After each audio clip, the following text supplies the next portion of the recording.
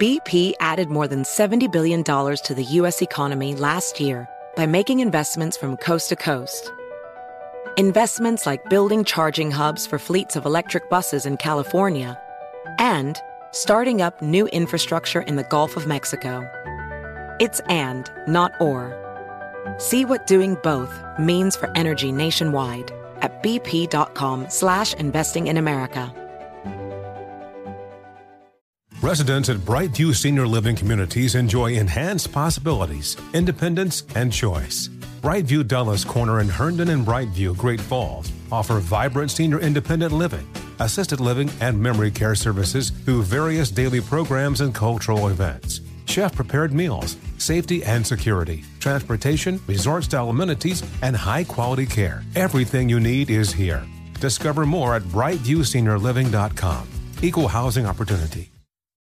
You're ready for a comeback. And with Purdue Global, you can do more than take classes. You can take charge of your story, of your career, of your life. Earn a degree you can be proud of and get an education employers respect.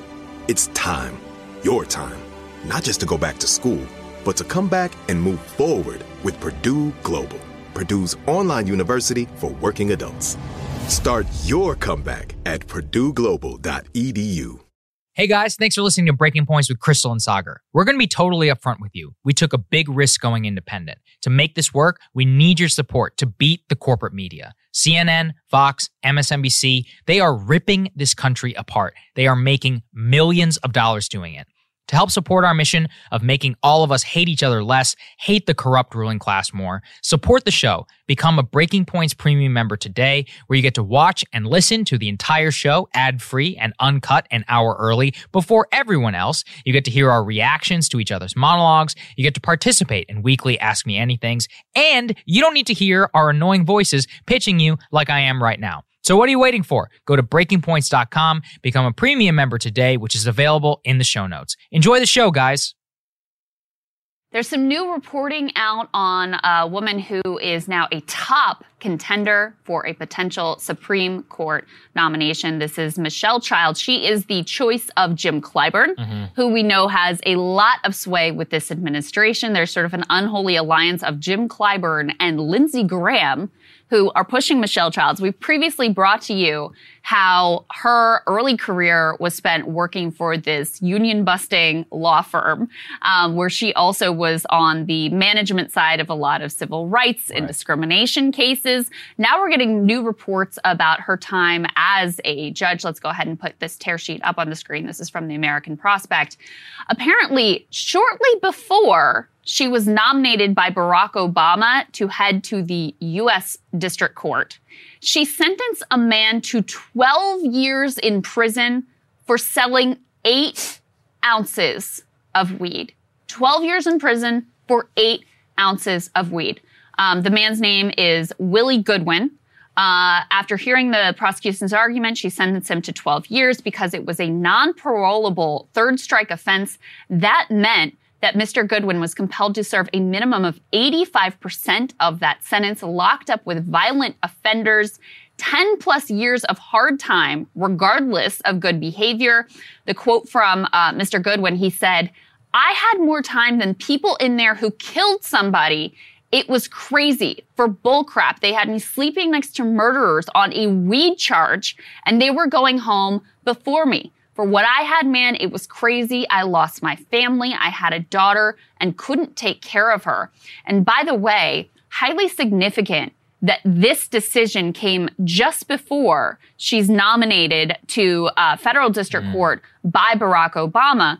Politics of criminal justice reform were way different back then. That was still in 2009. It was different. Still when it was seen as like being tough on crime was the way to get ahead. So she throws the book at this man, and he says, Mr. Goodwin says, Childs was shooting for that seat, trying to make an example out of me, didn't care what kind of lives she destroyed. So this is now a top contender put up to potentially be on the Supreme Court. There was a giant puff piece about her in the New York Times. Seems to me that the case is really building in her favor, especially with the potential bipartisan support. And it's just a perfect example of how damaging hollow identity politics ultimately are, where, she checks the boxes of being a Black woman. And so all of this record, which is completely at odds with what the Biden administration claims to stand for, is just completely disregarded. Yeah, and as you point to, she's still very likely to get the tap, right? Like, she's getting all the hagiographic profiles. Clyburn is pushing her because she's from South Carolina. She critically has, if you have the Lindsey Graham support, that would put you at a 51, and then Kamala Harris wouldn't even have to vote in order for the tie break. So there's a lot of support behind this. And I mean, the egregious part on those union cases, it was so recent that she was repping, the management in a lot of these things, contrary to a lot of her social justice talk and a lot of talk from Clyburn and all those people, as well as addition to her very clear. What I think this shows me, especially given that she was up for a promotion right after this, is that she's willing to go along with the tides and rule whichever that way. Yeah. And at that time, this was where it was. And specifically on the union side, then she's trying to make more money. So you have a outright corporatist. I mean, look, it's not like Stephen Breyer was a godsend, on labor or whatever. So it would simply be continuing that legacy, as well as RBG and many of the right wingers on the court as well. But it just does show you how hollow this all is. And nobody outside of the prospect, nobody is doing any serious journalism on this. Yeah. Compare that to the right wing. By the way, I'm fine. You want to scrutinize the hell out of people's records before they get on the Supreme Court. I'm 100% for it, but I don't see any of this whenever it comes to Michelle Childs. Yeah, kudos to Alexander Salmon, who wrote up this piece and, did a great job interviewing Willie Roy Goodwin and getting those quotes as well. But, this is why woke corporatism is such an incredible threat. Right. Because, it's going to be very hard. There was a quote from Politico about Sherrod Brown, who, is typically a consistent ally of labor and of the union movement. And even he was saying he would go along with this. Yeah. Because you have, on the one hand, if you resist voting for the Black woman to the historic Black woman to the Supreme Court, in the media. You know the way you're going to be attacked. You know the way they're going to come after you and say that you're racist and you're evil and you're sexist and all of these things. So you have that against you. I think the progressive, quote unquote, groups that were interviewed said basically like, well, we don't want to cause a problem for Joe Biden on this. A problem for Joe Biden? What about the problem for all the people who will be subject, to the whims of whatever the Supreme Court decides ultimately? I mean, that just, again, is completely bananas to me. But with this woke corporatism, people get to have the illusion of progress. Oh, we're the illusion of, moving forward, and the arc of the moral universe is long, but it bends toward justice. And meanwhile, you're just putting in someone who has the same terrible views as a lot of the people that are already sitting on the court. So it only is a politics of like personal fulfillment and individual achievement versus something that would actually benefit the entire population. So great reporting on this. Sentenced a man to 12 years for selling 8 ounces of weed. And this is now a top contender for Biden's pick for Supreme Court. We will stay on it. All right, guys. Thanks so much for watching. We'll have more for you later. A massive rat infestation of thousands of rats has closed an Arkansas distribution center for Family Dollar, has triggered the recall of a whole range of products that were being sold in that store, basically everything that was subject to FDA regulation. We're talking medicine, pet food, and cosmetics, and has also forced the temporary closure of more than 400 Family Dollar stores in 6 different states. Let's go ahead and throw this tear sheet up on the screen. The details here are as disgusting as they could possibly be. This article says inspectors from the FDA wrapped up their investigation on February 11th after finding, quote, live rodents, dead rodents in various states of decay, rodent feces and urine, evidence of gnawing, nesting, and rodent odors throughout the facility, not to mention dead birds and bird droppings. More than 1,100 dead rodents were found after the center was fumigated. And as if that's not all bad enough, the FDA said that they looked at the company's internal records and showed a history of infestation with more than 2,300 rodents collected there in just the last 6 months.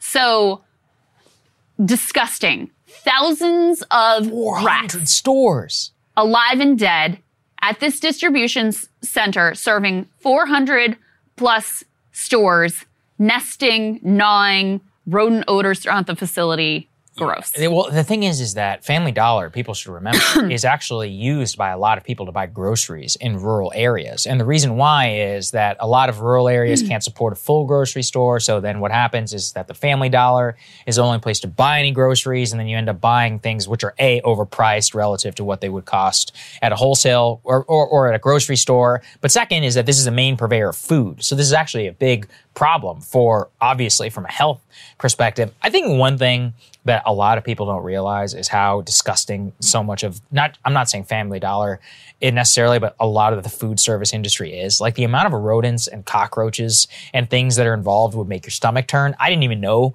about a lot of this until I read Anthony Bourdain's book. And I remember being like, oh my God. I'm like, what are you people doing? You know what it made me think about is, first of all, it made me think about Family Dollar treats its workers terribly. I mean, which these companies, all the dollar stores are just completely exploitative, both of their workforce, but also of their customers. They're the type of places that do really well when the economy is doing poorly. So they've thrived during the pandemic.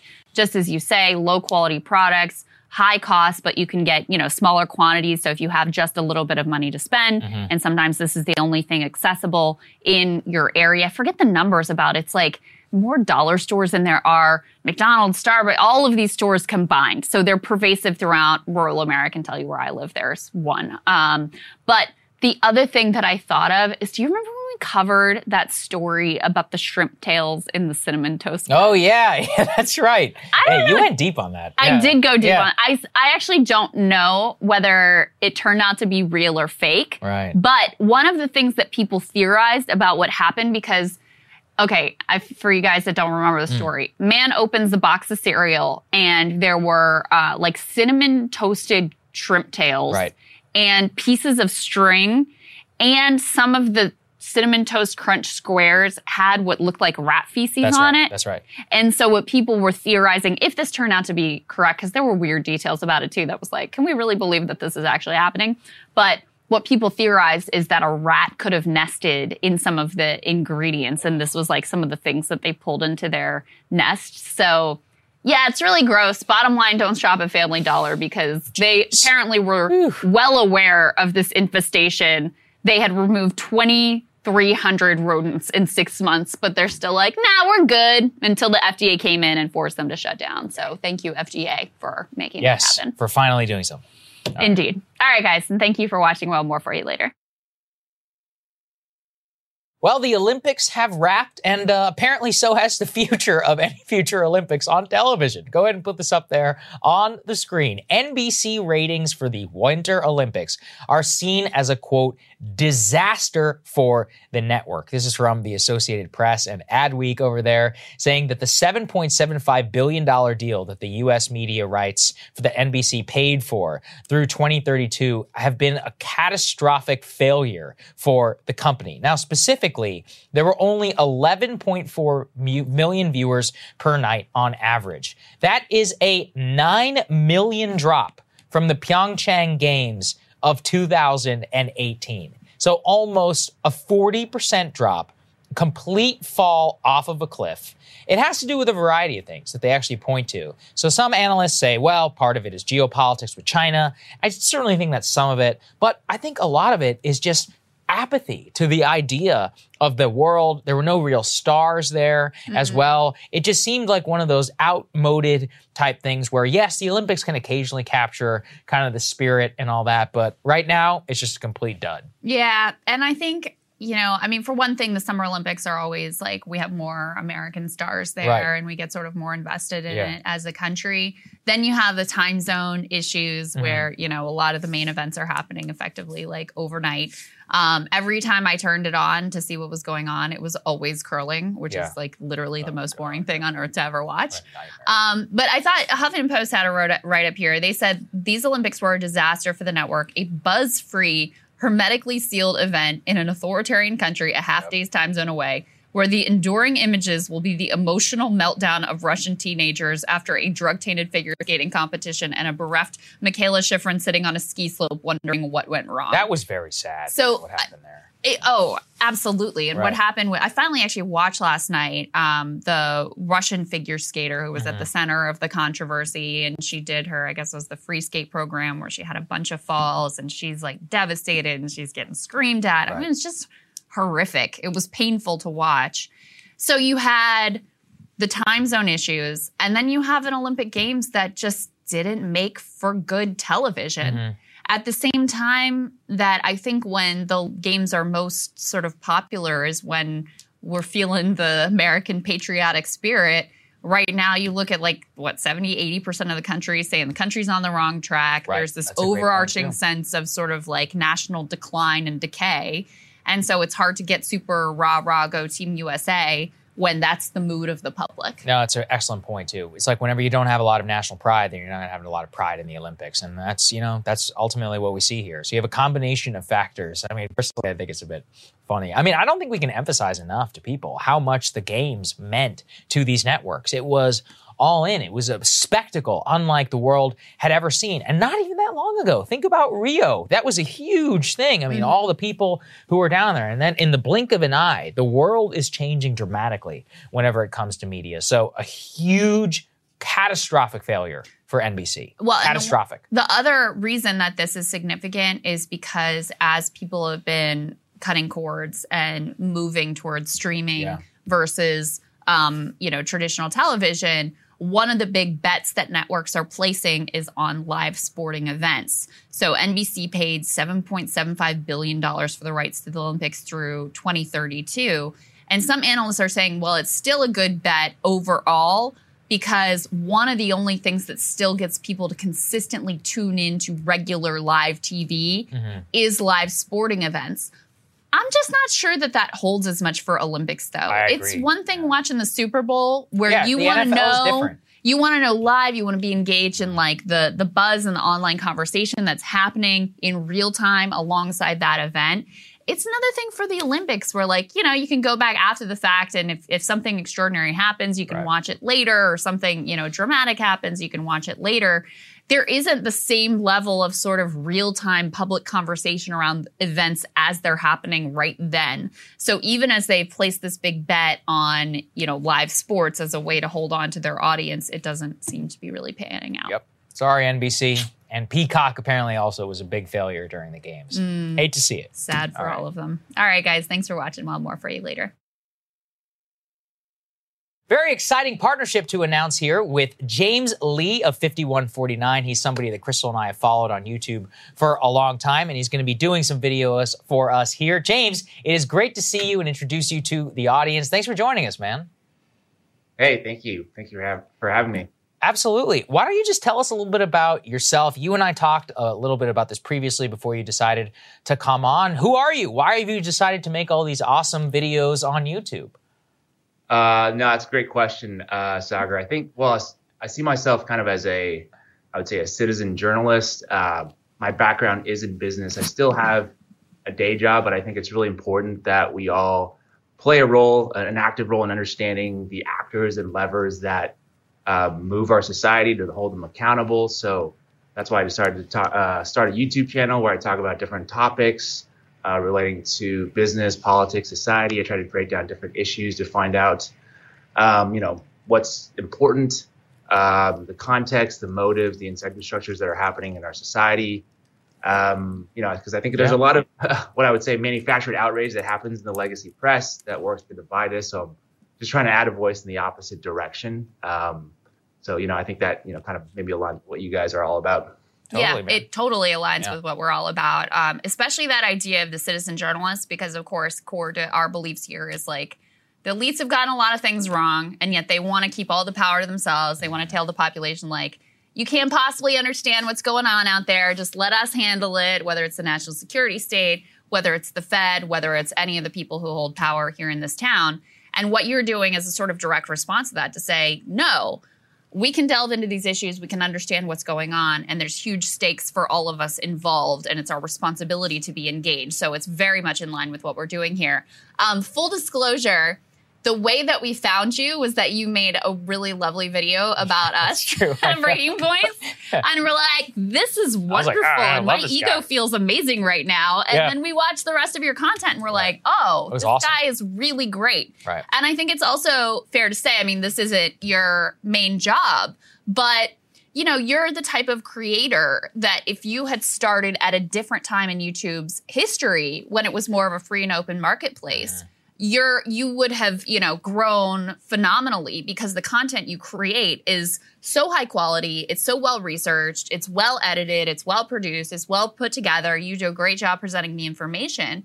And yet YouTube is no longer a free and open marketplace. So we're hoping that, you know, for you, that it helps give a boost to your channel and what you're doing there, because more people need eyeballs on, you know, you've got content here. Is Web3 really a giant lie? Is the media tricking you into hating Joe Rogan? Starbucks, the fight is just beginning. So really great and important content. Hopefully we can give a lift to you. And I know our audience is going to love what you have in store for us. So with that being said, you have put together your first offering for our audience. Just talk to us about your inspiration and what they're about to see.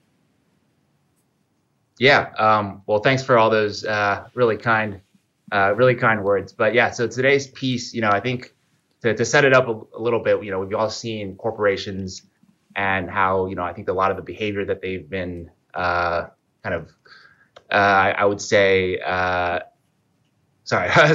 It's okay. Just come out of the top. Just restart your answer. Okay, restart the answer. Okay, sorry. Yeah. I knew that was going to happen at some point. Okay. It's all right. Yeah. All right. Well, thank you so much for all the kind words there. So today's piece that I have for you guys is about, you know, to set it up a little bit of the context is I would deem corporations, a lot of their behaviors being evil, greedy, I would say maybe anti-humanity. And I just wanted to delve into more of why that's happening. And something that, you know, I wanted to look into was the MBA program, which a lot of Fortune 500, S&P 500 CEOs have. And I think that deserves a closer examination. What are they being taught? I myself went through that program. So I wanted to share with you guys a little bit of the behind the scenes of maybe why corporations are potentially becoming more evil based on the education that these executives are receiving. I love it. I love that. Yep. James, very excited to have you on board. Can't wait to watch this video. Is the MBA program training our corporate elites to be sociopaths? Yes. Let's take a look. My name is James Lee. Welcome to 5149. And today I want to talk about the MBA program and why it's contributing to corporations becoming more evil. We've all seen or read the recent headlines. Business is booming. Corporate profits are at an all-time high. But at the very same time, workers who make those businesses run are being left behind, some even homeless, on food stamps, or working multiple jobs. Also, recent upticks in high-profile worker unionization efforts have corporations like Amazon scrambling to pay big bucks for, quote, union avoidance. A recent analysis estimated that private sector employers spend nearly $340 million per year hiring union avoidance advisors to help them prevent employees from organizing in the workplace. Cricket stuff to say the least. But interestingly, it hasn't always been this way. In 1951, General Motors hired McKinsey consultant Arch Patton to conduct a study of executive compensation. The results appeared in Harvard Business Review, with the particular finding that from 1939 to 1950, the pay of hourly workers had more than doubled, while that of top management had only risen 35%. There are, of course, many reasons for this shift. We've seen massive consolidation in most major industries since deregulation began in the 1970s, which has concentrated power in the hands of just a few mega corporations. Also, our lawmakers are in the pockets of big business special interests, as corporations and other wealthy donors can influence public policy by contributing more or less unlimited sums into political campaigns via things like super PACs and other dark money organizations with even less transparency. We've also seen the working class gutted by a bipartisan neoliberal consensus towards globalization and union busting, which subsequently has brought union membership to all-time lows and has also crippled domestic production. But in the end, if we break it down, corporations are just people making choices and decisions. And those choices and decisions that they make could end up shaping the economy and are heavily influenced by factors such as education, training, and incentives. And that's what I want to focus on here today. According to Fortune magazine, about 40% of S&P 500 CEOs have an MBA in any given year. Just a bit of background, the MBA is what's known as a Master's in Business Administration and is the most common and prestigious advanced degree for those looking to get ahead in corporate America. Many elite universities have one of these programs with tuitions costing students tens of thousands of dollars annually, with the hope that this investment will pay off in the form of a wide professional network and a good paying job. The MBA is basically a prerequisite to C-suite offices at this point, as it is by far the degree with the most representation among top business executives. And I'm one of these people. Not a corporate executive, of course, but I am a graduate of New York University's Stern School of Business MBA program. So what are people like me, the quote, future business leaders of America, who could end up shaping the economy as well as the fortunes of millions of Americans? What are we being taught? Well, to start, everything that is taught in any top-tier MBA program today is more or less filtered through the lens of an ethos that is summed up quite well by this 1970 headline of this New York Times Magazine article written by the famed American libertarian economist and statistician Milton Friedman. And that headline is entitled, "The Social Responsibility of Business is to Increase Its Profits." It's every keen, aspiring business executive's guiding light. Of course, yes, our curriculum does consist of core courses like finance, accounting, marketing, and business strategy, along with other elective courses that focus on different industries like entertainment, media, fintech, private equity, and many others. But every subject, every case study seems to always boil down to this fundamental principle, this idea that management's sole duty is to maximize shareholder value with zero, or at the very least, minimal regard for workers, communities, country, environment, or anything else for that matter. But once again, it wasn't always this way, as history can show us. Harvard Business School, the first graduate business program, was founded in 1908 with the mission to treat business as a science, create a management profession on par or superior to medicine and law, and handle business problems in a socially constructive way. The first dean of HBS, Wallace B. Donham, defined it as, quote, "the development, strengthening, and multiplication of socially minded businessmen as the central problem of business." Kind of a far cry from where we are today and the, quote, business leaders being churned out by elite MBA programs. So how exactly did advanced business education go off the rails, so to speak? Well, looking at this graph depicting the Dow Jones Industrial Average through the decades, U.S. businesses suffered through a long period of economic stagnation during the 1970s and early 80s, and this brought about sort of a thorough critique of American management, including American business education, a very kind of dramatic shift in narrative. I want to read to you a little bit from an article entitled "How Neoclassical Economics Corrupted Business Schools, Corporations, and the Economy" by Herbert Gintis and Rakesh Khurana, two prominent business scholars. Quote, "Using the poor corporate performance of the 1970s as their backdrop, these takeover artists successfully recast the image of corporate managers and executives not as wise corporate statesmen trying to adjudicate the competing concerns of a variety of corporate constituents, but rather as a self-dealing, unaccountable elite whose primary interest was taking advantage of weak shareholders to promote a leisurely lifestyle and exaggerated material gain." I think it's a little bit funny, this image of a weak and impotent shareholder class. It does kind of show you how powerful a narrative can be if effectively sold to the public, particularly by elites who would happen to benefit greatly from the implementation of such an ideology. Oh golly, the abuses us shareholders take from managers and workers. What a travesty. Back to Gintis and Khurana. Quote, "The revisionism surrounding materialism that took place during the 1980s had a profound impact on business education. It represented an institutional shift away from the basic managerialism framework that had defined and informed business education and animated the managerial professionalization project from its start, eventually replacing it with a new conception that is never fully specified, but whose broad outlines can be understood as a conception of management as an agent of shareholders, the corporation as a nexus of individual contracts, and the primary purpose of the corporation being to maximize shareholder value." All right, you might be thinking, what's wrong with that? We are running a business after all. And don't necessarily disagree. It is important that a business make money so that it can pay its employees, make good products, invest in new things, new products, give back to the community, and make sure that shareholders are happy so they're going to invest more money in the future. But if we're talking about a holistic, socially responsible business education that teaches future leaders to consider other goals besides profit maximization, this is not it whatsoever.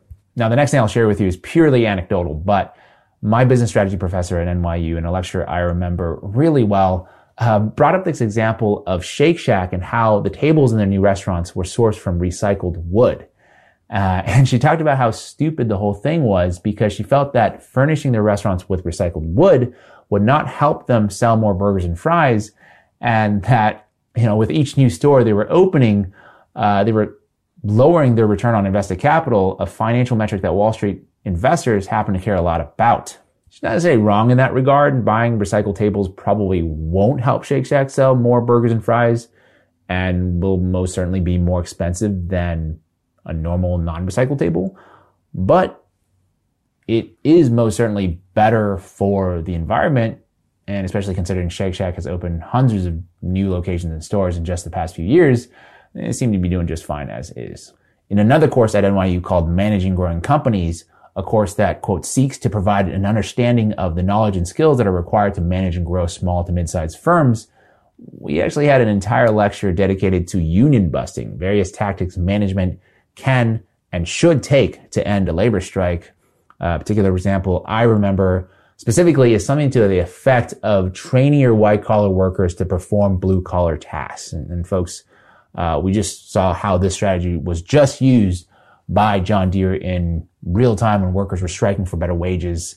The white-collar workers ended up being a total disaster. A few of them were even sent to the hospital. So right there, even in an academic setting, a wedge is already being driven between management and labor, creating this kind of us versus them mentality at a very early stage in the careers of people who aspire to be business managers and executives. And this has real world life and death implications for management and workers, but also for consumers. I'll give you an example referencing an article from The Atlantic entitled "The Long Forgotten Flight That Sent Boeing Off Course. A company once driven by engineers became driven by finance." Essentially 2 decades ago, Boeing made a deliberate attempt to isolate the company's engineers from its executive team by moving the company's headquarters to Chicago, which is over 1,700 miles away from its primary manufacturing facility in Washington. And just like what we're trained to do in business school, which is to pore over Excel spreadsheets and make fancy PowerPoints, over the years, Boeing executives started making engineering decisions by way of financial spreadsheets in a vacuum completely separate from the company's manufacturing operations. In the case of their 787 plane, Boeing didn't outsource just the manufacturing of the parts. It turned over the design, the engineering, and the manufacture of entire sections of the plane to some 50 strategic partners. Boeing itself ended up building less than 40% of the plane. This strategy was trumpeted as a reinvention of manufacturing, but while the finance guys loved it, since it meant that Boeing had to put up less money, it was a huge headache for engineers. As a result, to this day, the plane has continued to suffer from numerous safety and manufacturing quality issues, all in an effort to make an extra buck with, kind of very little consideration for anything else. The most famous example, and one with the most dire of consequences, is probably the 737 MAX plane, with hundreds of deaths resulting from a safety system being vetoed, according to a Boeing engineer. This is New York Times reporting. Quote, a senior Boeing engineer filed an internal ethics complaint this year saying that during the development of the 737 MAX jet, the company had rejected a safety system to minimize costs, equipment he felt could have reduced risks that contributed to 2 fatal crashes. So right, there are real world societal life and death implications resulting from the type of business training and the, in my opinion, unhealthy shareholder maximizing ethos that is so pervasive in the curriculum of top tier MBA programs, and thus also permeating offices and boardrooms of America's top companies. And unfortunately, there is little to no penalty for this type of behavior, right? Let's Remember that the US government routinely gives companies like Boeing billion-dollar government contracts as part of our defense budget, no matter how unsafe or unethical their practices might be. Duff McDonald, who wrote the book, The Golden Passport, Harvard Business School, The Limits of Capitalism and the Moral Failure of the MBA Elite, asserts that, quote, the school is a force for good in the sense that HBS grads are good at what they do, but they rarely do good. Rather than producing business physicians who vow to do no harm, Harvard Business School has become the West Point of capitalism, producing business mercenaries driven by self-interest, beholden to no one, believing in nothing. That's pretty scathing. And to be fair, MBA programs have responded to this type of widespread criticism by adding a sort of business ethics course to the curriculum. I myself took one at NYU, actually with Professor Jonathan Haidt. Some of you probably have heard of him. He's a fairly well-known social psychologist whose works includes The Coddling of the American Mind and also The Righteous Mind, Why Good People Are Divided by Politics and Religion. And his course, quite honestly, was super cool, very interesting discussions, but it was also extremely brief, lasting, just a few sessions over the course of 2 weekends, which does kind of show the priorities of the curriculum, right? Like I said, I found the discussions to be really interesting, but unfortunately, the course design itself felt more like, I think, compliance, maybe even call it theater more than anything else. But just to give the other side, if you're watching this and you recently got your MBA, you might totally disagree with everything I'm saying. No, my education was holistic. We learned about ideas like stakeholder capitalism, which is something that's currently being promulgated by the Business Roundtable. And to that I say, yes, we definitely did talk about those types of things. Specifically at NYU, there was this phrase that was thrown around a lot, that we are in, quote, the business of doing good. So I think the intent might be there, but unfortunately the incentive structure can't possibly support this in practice. NYU, for example, talks a big game when marketing its MBA programs with inspirational slogans like change, innovation, an MBA without boundaries. But if you take a look at the program's most recent employment report, more than 2/3 of the graduating class are recruited into traditional industries like consulting and financial services. Definitely, this is once again my opinion, but not at the top of my list of professions in the business of doing good or changing the world. This is just my personal experience, but I went in, I think, with an open mind, quite an idealistic goal that I could work in maybe news media with the goal of changing public discourse for the better. But within 2 weeks, I was told pretty much, you can either work in consulting, banking, or for Amazon. That is it. There are, of course, exceptional people who are able to carve their own path, but I was not one of them, maybe until now. And like anything else, the recruiting funnel is designed to respond to incentives. For example, placement success contributes 35% to each school's overall rank in the U.S. News and World Report ranking methodology, which is kind of seen as the gold standard for MBA rankings. So of course, the school's administrators are going to push you towards jobs that uphold the nothing is going to fundamentally change ethos that seems to pervade our modern day business and political culture. And just to be fair to the students, if you strap them with hundreds of thousands of dollars of debt, they're not going to be able to take the kinds of risks that are being advertised by top tier MBA programs with this idea of change and entrepreneurship. So I guess what I'm pointing out is that there's this huge disconnect between what is being marketed and what actually transpires in reality because, the incentive structures are so poorly designed that anything other than propping up the currently unhealthy and unsustainable status quo can't possibly exist, even in an academic setting, let alone real-world business situations that will impact the lives of millions of people. This is a little bit of a joke, but it's really not. But it's like business schools are training students to think of everything in terms of return on capital. And if you can maximize returns without screwing over people, ignoring morals, and destroying the environment, you should. But if you can't, it's also okay to screw over people, ignore morals, and destroy the environment for the sake of even the slightest increase in profits. So in a world where CEOs and executives make millions even as their companies file for bankruptcy, I maybe naively think that it might behoove us to think about whether the system and the values we teach today will help create a world we want to live in tomorrow. Today's MBA programs work a lot like factories churning out middle to upper management professionals and managers who are becoming increasingly more diverse in the way they look, but unfortunately not in the way they think, right? I think it's kind of ironic that business schools often talk a lot about the importance of relationships, things like innovation, social responsibility, but at the same time are still very intolerant of ideas that deviate from traditional business orthodoxy and pretty much train their students to function like Excel spreadsheets. More numbers and screens and less humanity and empathy. And that, my friend, is how the MBA has contributed to corporations becoming more evil.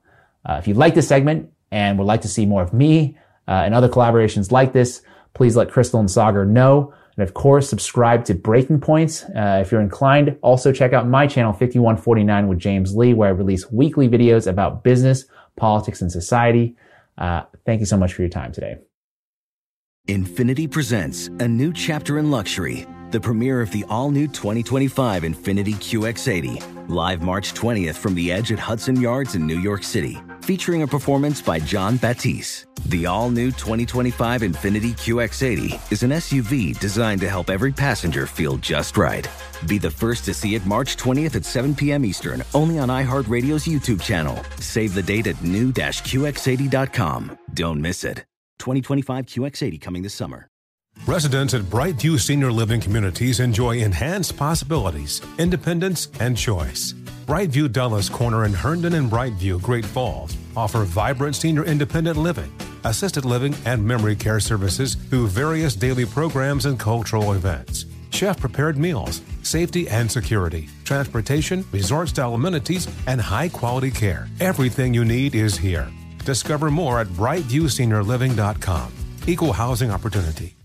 With the best all-inclusive vacation deals to Mexico and the Caribbean, booking your getaway with Cheap Caribbean Vacations means you have more freedom to do your deal. Whether you want to enjoy snorkeling, endless margaritas, and more, or simply soak up the sun and sand in a tropical paradise, Cheap Caribbean Vacations has your deal for that. Plan and book the exact getaway you want at exactly the right price for you by using our exclusive budget Beach Finder, or find a featured all-inclusive package to Iberostar Hotels and Resorts and do your deal at cheapcaribbean.com.